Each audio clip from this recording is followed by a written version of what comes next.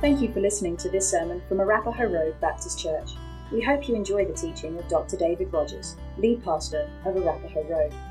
For more information about our church and its ministries, please visit arapahoeroad.org.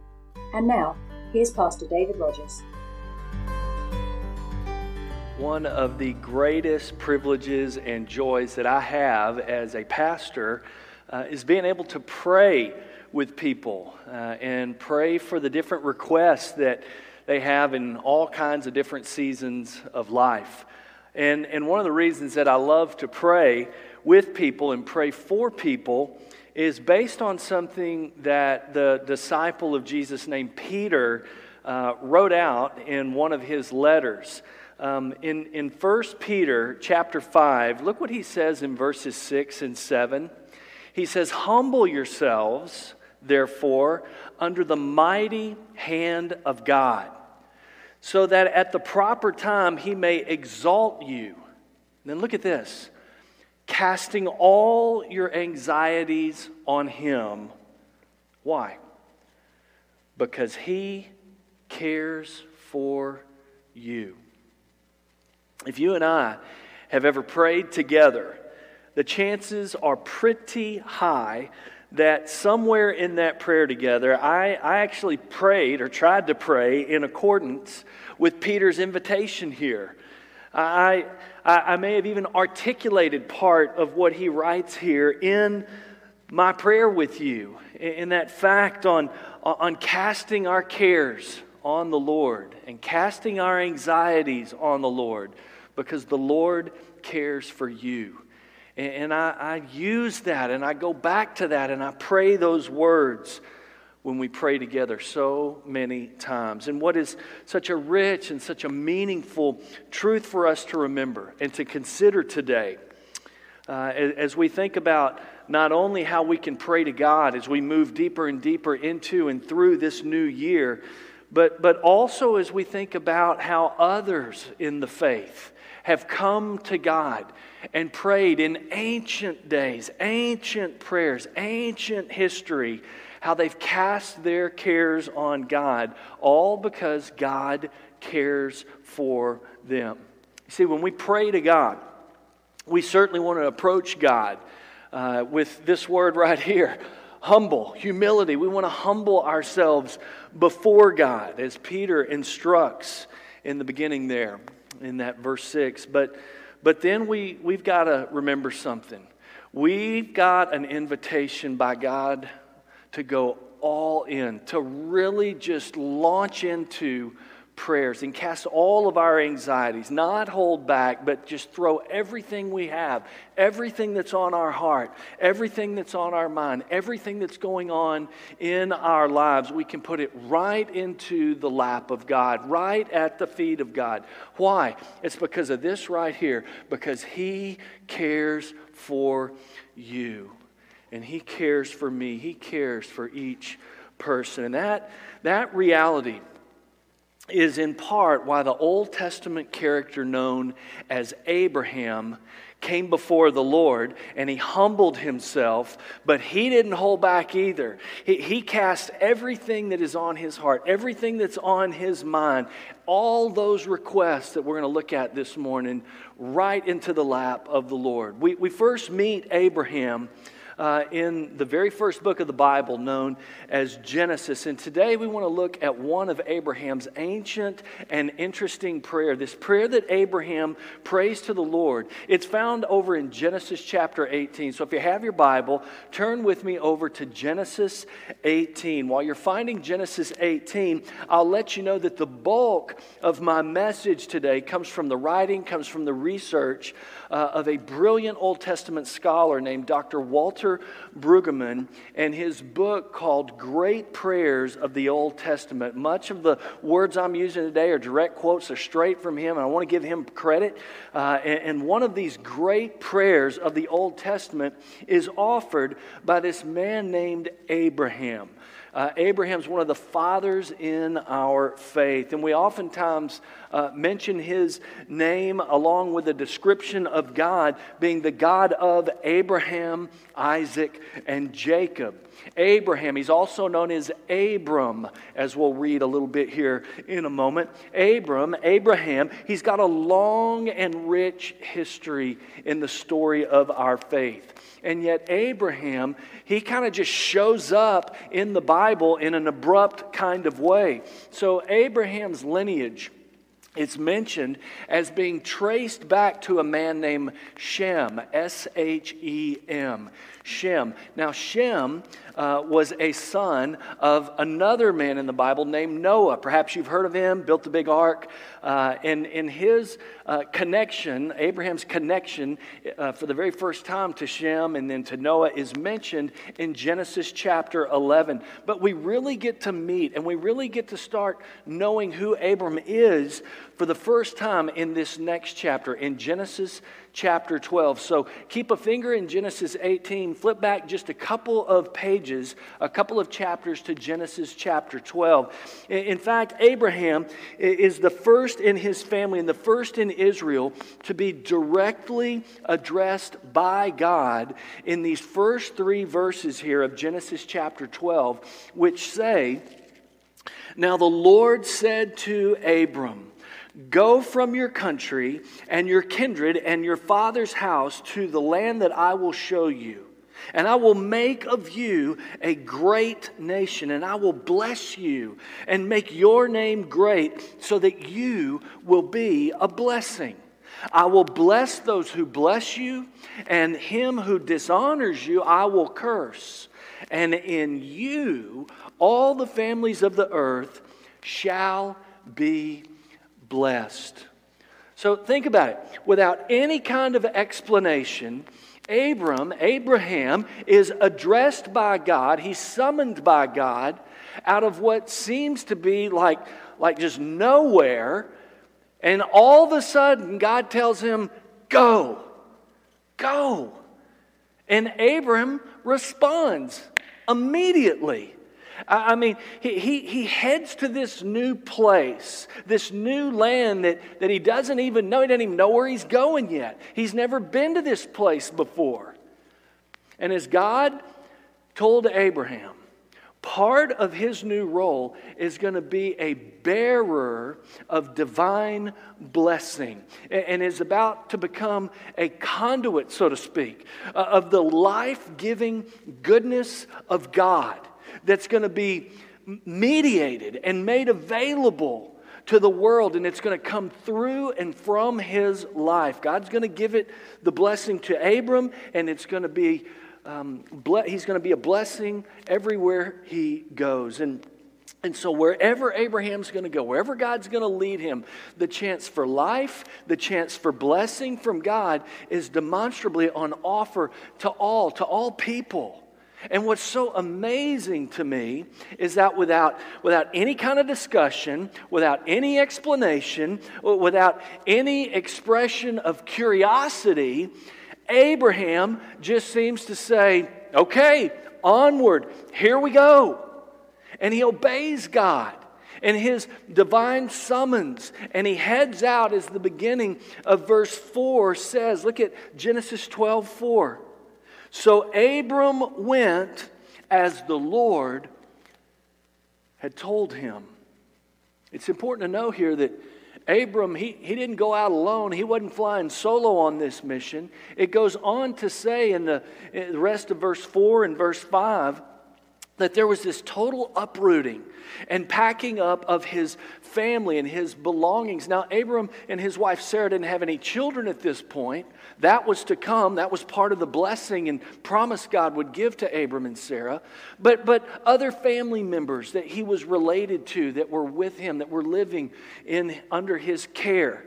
Notice in verses 4 and 5 that 2 different times one individual is mentioned. It's a guy named Lot. It was his nephew. Look what it says in verses 4 and 5. "So Abram went as the Lord had told him, and Lot," his nephew, "Lot went with him. Abram was 75 years old when he departed from Haran. And Abram took Sarai, his wife, here it is again, and Lot, his brother's son, and all their possessions that they had gathered, and the people that they had acquired in Haran, and they set out to go to the land of Canaan. I've mentioned this to you before, but anytime you see something repeated in the Bible, it's like a flashing red light or God winking at us going, pay attention to this. So we see right here, Lot went with Abram and his wife Sarah. And right here, and Lot, his brother's son, went with him. It's repeated. Lot's name is mentioned twice. So let's hold on to that as we're moving toward this prayer that we're going to look at that Abram prays, because Lot plays an important role in why Abraham is praying. So if you were to continue reading Abraham's story, you would see that not only is Abram pretty well established, he is wealthy, God's blessed his portfolio financially with things like land and with livestock, possessions, but also we see Abraham is a man of great character. He takes care of his family, those who are related to him, his kinfolk, like his nephew Lot. If you were to keep reading here in Genesis 13, you would see a gracious, a hospitable interaction between Abraham and Lot when their livestock, their flocks, their herds of these two individual men, when they became so plentiful, we see them actually having a dispute over who could water and graze their herds in which places. There were just so many of them. And we see Abraham actually approach this issue, this matter, with great peace, with great generosity, by allowing his nephew Lot, hey, pick whichever area you want, and I'll go in the opposite direction. Lot gets first pick. He can choose the best part of the land that's before them. And look how kind and how generous Abraham is. Look at Genesis chapter 13. Let's look at verses 8 and 9. Look what it says here. Then Abram said to Lot, let there be no strife between you and me, and between your herdsmen and my herdsmen, for we're kinsmen, we're family. Look at verse 9. Abram says, is not the whole land before you? Separate yourself from me. If you take the left hand, then I'll go to the right. Or, he says, if you take the right hand, then I'll go to the left. A little conflict resolution here by Abraham. If you keep reading, you would see that Lot chose to go to the left-hand side. And Abraham then went to the right-hand side, and he would settle in the land of Canaan. But verse 12 states, look what it says here in Genesis 13:12. This is important. Lot settled among the cities of the valley and moved his tent as far as Sodom. Let's leave our friend Lot there in Sodom for a moment. And let's move on ahead to the chapter that we want to focus on today, chapter 18, where this ancient prayer that Abraham prays that we need to look at today. Look over in chapter 18. Such a rich prayer we're going to look at. And know that between chapter 12, 13, 14, 15, 16, 17, as we get to 18, know that Abraham's story, if you were to go back and read that, Abraham's story, it's just grown exponentially throughout those chapters, following that moment in chapter 13, where Lot and Abraham went in two different directions, with their herds and with their lives. Okay, so now Abraham has in his scope the city of Sodom, okay, where his nephew Lot has moved to. And the context for this now ancient yet great prayer of Abraham, know this, it's a juxtaposition of two incompatible features. So on the one hand, we have Sodom. Okay? Sodom. That's where Lot resides. It's a place that's described like this in Genesis 13, verse 13. Now the men of Sodom were wicked, great sinners against the Lord. Some pretty powerful descriptive words about that city and the people who lived there. Okay? And now we're in chapter 18. And it says this about Sodom in verse 20. Look at Genesis 18, verse 20 and 21. Then the Lord says, because the outcry against Sodom and Gomorrah is great, and their sin is very grave, God says, I will go down to see whether they have done altogether according to the outcry that has come to me. And if not, I will know. Now, we don't know because Scripture doesn't explicitly state. We don't know what is the cause of this outcry. What exactly these outcries are that are mentioned two different times here in these two verses. However, normally when we see this word outcry, when we see outcry referenced in Scripture, it's usually evoked because of some kind of miscarriage of justice. Something has gone awry. Something God has said to do, people have done the opposite. They've gone in the other direction. There's a miscarriage of justice. And this status of Sodom is matched against Abraham's status as a friend of God, someone who's close to God, someone who has a beautiful relationship with God, one that is modeled in Scripture that we want to be like. In fact, the narrative suggests that Abraham and God actually share confidences with one another, almost like they're best friends. So think of God and Abraham and their relationship as a friend to friend, a best friend kind of relationship. In fact, Abraham here in chapter 18, verse 19, is identified as the one who's going to do righteousness and justice according to God. Look what God says of Abraham, his friend, in verse 19, Genesis 18:19. God says, "For I've chosen him, that he may command his children and his household after him to keep the way of the Lord by doing" what? Righteousness and justice, so that the Lord may bring Abraham what he has promised him. So we have the righteousness, we have the justice on the part of Abraham on one side, and we have this outcry against the great sin in Sodom on the other side. And the people of Sodom, they've done something that's been an injustice against God and maybe against the other people in Sodom.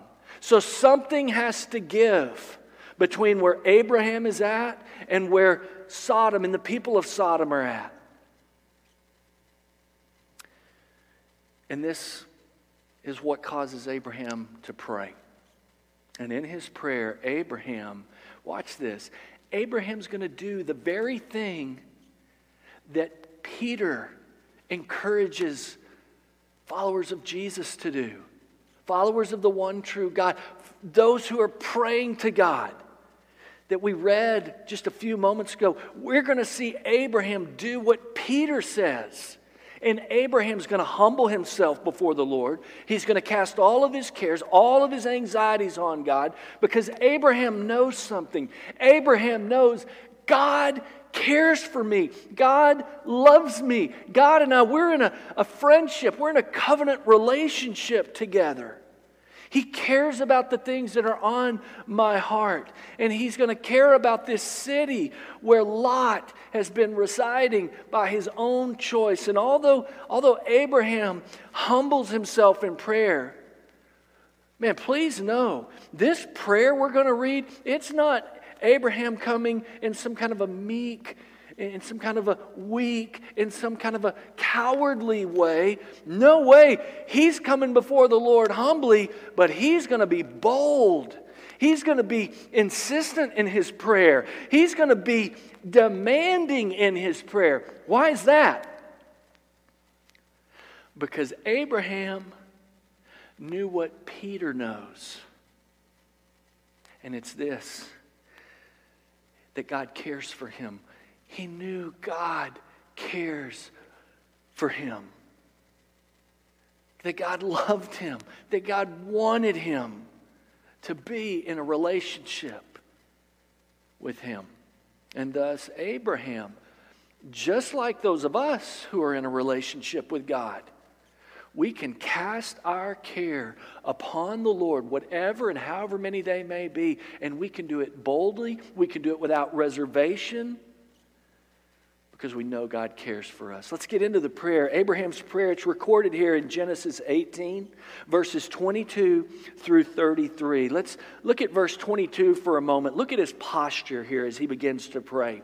Verse 22 says this, "So the men turned from there and went toward Sodom, but Abraham still stood before the Lord." So when you pray, maybe you kneel or sit or maybe you lay down. Here, notice that Abraham is standing. He's standing still before the Lord. It's an important posture. Abraham is there with this posture of a petitioner, with a request. He's humbly standing before God. The one who's awesome, the one who is powerful, all-knowing, almighty God. In no way seeing Abraham as having any kind of bargaining power as God watches Abraham stand before him. And yet, remember, there's this friendship between God and Abraham. And Abraham, he stands before holy God with empty hands, but a full relationship with his God. And this relational connection, men and women, is a really important connection for us to make this morning. As Dr. Brueggemann notes, Abraham is almost like God's best friend, the way he's standing before God. And he stands before God humbly, but in a sense, with entitlement. Almost a daring posture in our prayer. But it's one that's grounded in the interactive, covenantal relationship that Abraham has established with God, and God has established with Abraham all the way back to chapter 12, 13, 14, 15, 16, 17, all those chapters. He's been growing in his relationship with God. And yes, there is humility, but also there's this covenant relationship that Abraham, as he's standing before God, he's banking on that relationship. He's leaning into that relationship. And he is about to cast his cares on God, because Abraham knows this right here: God cares for me. Would you say that phrase with me, because it's true? God cares for me. God cares for me. And God cared for Abraham, and he knew it. And if we're going to pray like Abraham, an ancient prayer for a new year, we must never forget God cares for me. God cares for you. God cared for Abraham. Now, the prayer itself, In the following verses, it can be divided into about two different sections. Verses 23 through 25, those are the initial, we'll just call it confrontation of the prayer that Abraham has before God. And then when we get to verses 26 through 32, there's this series of what we'll call negotiations, okay? A back and forth between Abraham and God. So let's pick the prayer back up in verses 23 through 25. Abraham, this is where he's going to start casting his cares on God about the people in the city of Sodom, who may be there just like his nephew Lot is there, and yet maybe some of the people that are in Sodom aren't wicked. Maybe there's a remnant there, a few that are there that aren't grouped in or shouldn't be grouped in with the wicked. And so what we're going to see here is Abraham praying for the city of Sodom. And he starts off like this in verse 23. Then Abraham drew near. There's that word we looked at this past week about drawing near to God. If we want to pray ancient prayers in this new year, we've got to be people who aren't afraid to draw near to God. That's what we read in Hebrews 4. Draw near to God, where we can find grace and mercy to help us in our time of need. Why can we do that? Because He cares for us.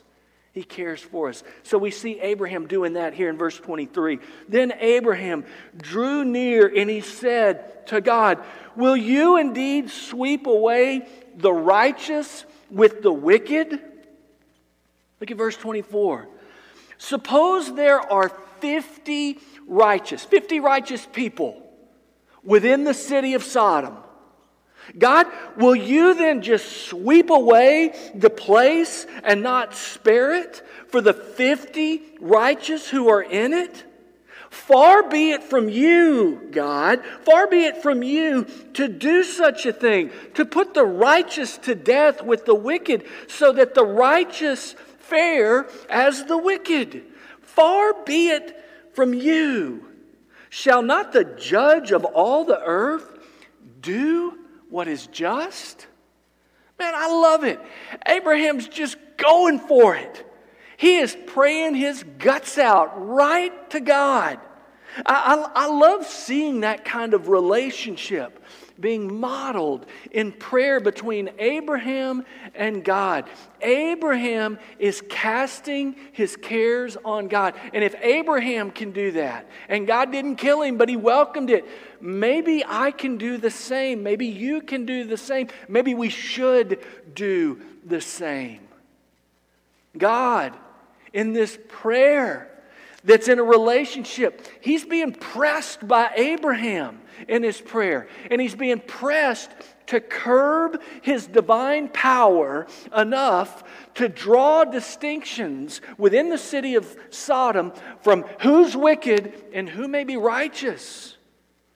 And Abraham is just afraid that God's going to only see a totality of wickedness when He looks on the city and the people of Sodom, and therefore just wipe out the whole city in one swift stroke. And Abraham has a burden, has cares, is anxious about that city. Why? Because that's where his nephew Lot is living.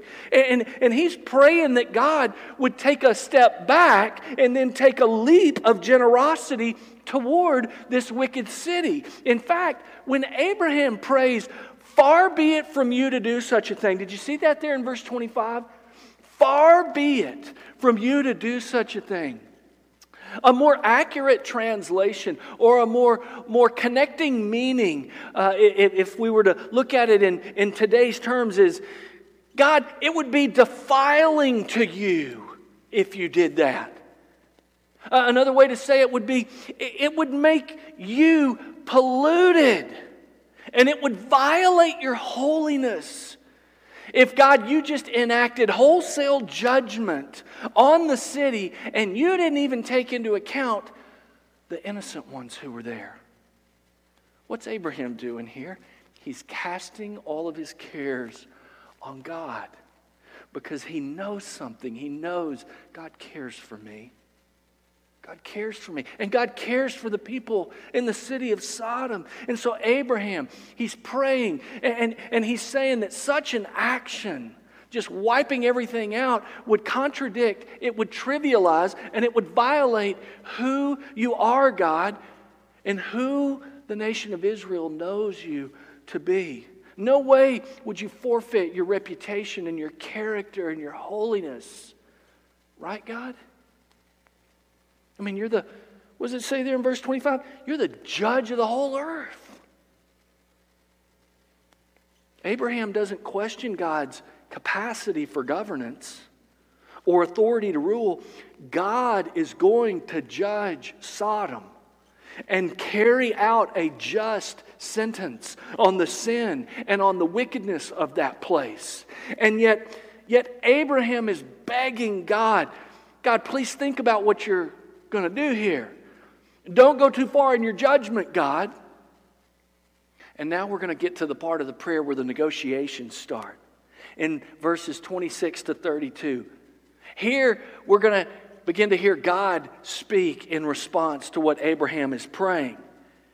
And what's crazy here is that God's going to actually agree to pursue Abraham's line of argument in his prayer. Let's keep reading in verse 26. He says, and the Lord said, okay, if I find at Sodom 50 righteous people in the city, I'll spare the whole place for their sake. God agrees with Abraham. If there's 50 righteous people in the city, we'll save the city. Now, so far, at first glance, Abraham's prayer has proven to be pretty powerful, pretty effective. God agrees with Abraham and his point of view, it seems. But then it's as if Abraham kind of begins to think twice about his own argument, his own negotiation. Maybe I came in too high here. Now he's not sure about that number 50. Now Abraham is going to begin to bargain with God. It's like if you've ever gone to an auction before or a market and you try to get the best deal that you can. You kind of have to haggle a little bit as part of this give and take to try to get the price to come down without totally offending the one who's selling whatever it is you're trying to purchase or walk away with. And this bargaining, as Dr. Brueggemann notes, is really prevalent in Near Eastern cultures and in what's known as a bazaar, in which contesting the price, that's kind of all part of the game. That's just part of how you get to the end price. So in one respect, there's a little bit of what Brueggemann says is playfulness here in this prayer between Abraham and God. He's praying, he's kind of back and forth. This negotiation happens, a little bit of bargaining with God to come down off of that 50 number to see if he can, quote unquote, get a little bit better deal for the city of Sodom in his prayer with God. Look how Abraham continues in verse 27. Abraham answered and said, behold, I've undertaken to speak to the Lord, I who am but dust and ashes. That's humility language that we talked about earlier. He's humbling himself before God. Look what he says here in verse 28. Suppose 5 of the 50 righteous are lacking. Will you destroy the whole city for a lack of 5? God says, I won't destroy it if I find 45 there. See, once God has conceded Abraham's argument, the two parties, God and Abraham, they seem to kind of be at ease with one another. It's a classic Jewish cultural transaction of seeking the best deal. Abraham starts the bidding and he starts lowering it from 50 to 45 because now he's got a hunch.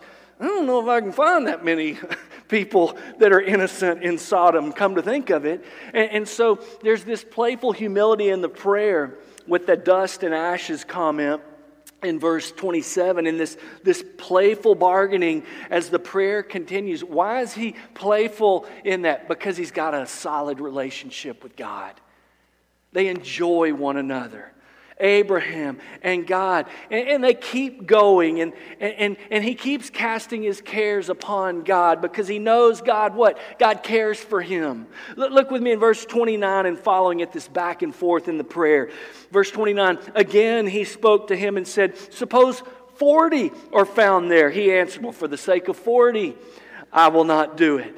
Then he said, oh, let not the Lord be angry, and I will speak. Suppose 30 are found there. He's just going a little bit lower. The negotiations continue.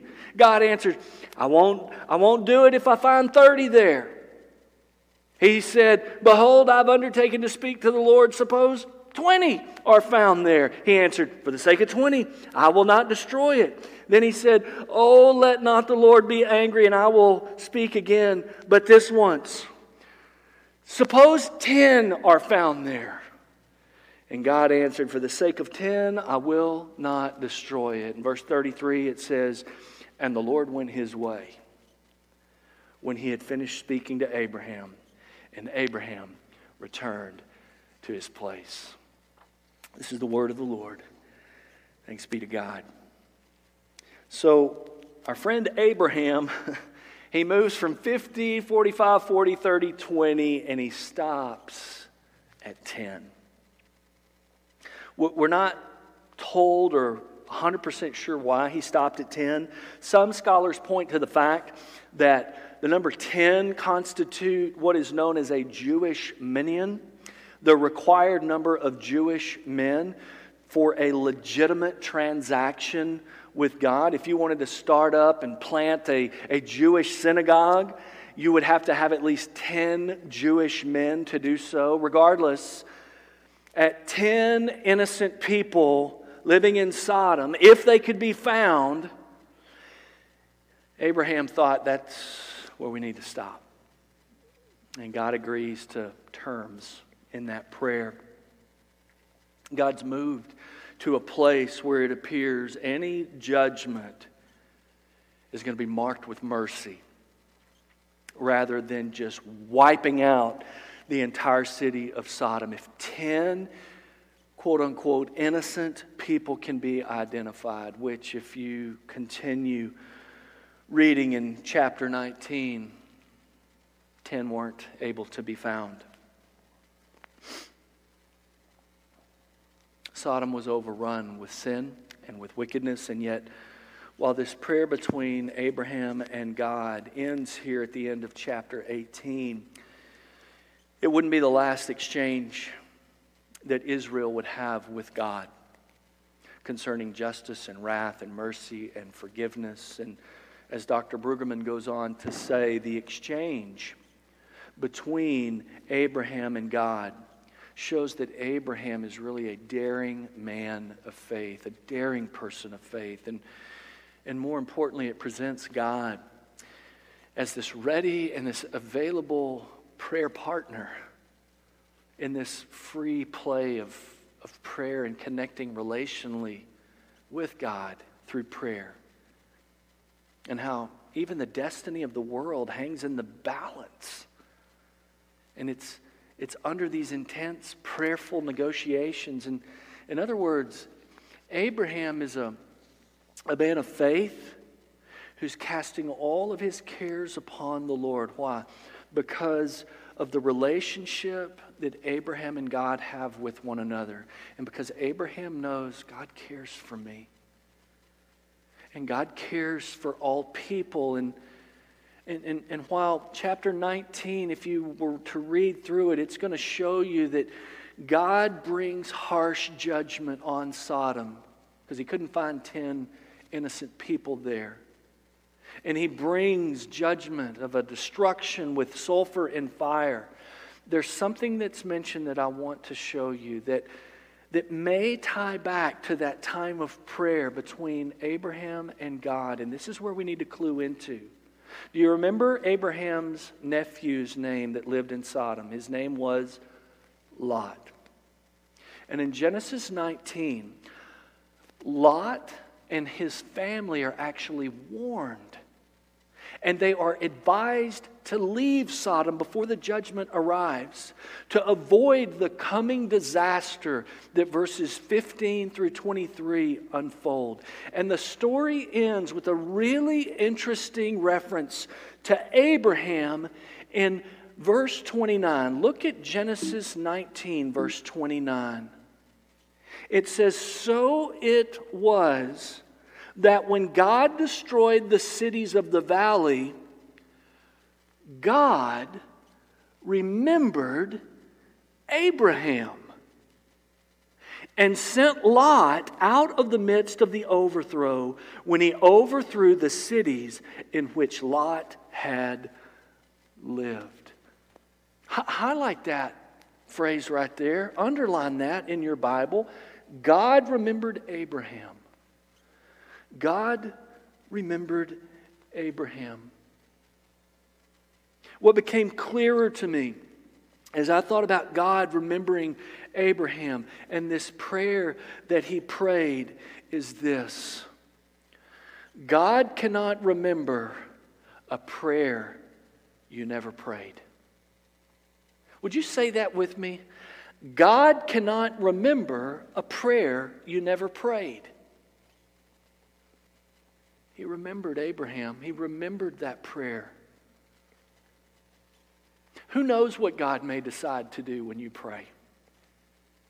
Who knows what God may choose to remember that goes back to those prayers when we model our current prayers and our prayers into this new year from the ancient prayers that we see Abraham praying as he stands before God and cries out to God. When we voice what's on our heart, when we cast our cares upon God, knowing that He cares for us, our God cares for us, God cares for you. And because He cares for you, God wants to hear from you. So then we should leave today going, what do you want God to do? I'm asking you that question. What do you want God to do for you? Or for those you care about? For the cares on your heart, what do you want God to do? What do you want God to answer you about? What prayer do you want God to remember? Is it a prayer for someone who's sick that's close to you? Is it a prayer for a job situation that needs a total overhaul? Is there a marriage crumbling that you care deeply about? Are kids needing God to deeply intervene? Is there something in your life needing immediate and divine attention and intervention? Please hear me. God cannot remember a prayer that you never prayed. So pray. Pray. Ask God to do something, to intervene, to bring clarity, to bring healing, to bring hope. Ask God to remember you. Don't hold back. Abraham didn't. Because Abraham knew something. He knew, my God cares for me. And you know what? Our God cares for you too. So ask, cast, pray. In this ancient prayer in Genesis 18, we see Abraham and God as prayer partners, where ultimately God's going to do what's right and what's just. And yet we see this caring relationship modeled, which is so very critical in this ancient prayer that is desired by God in this new year with all of us.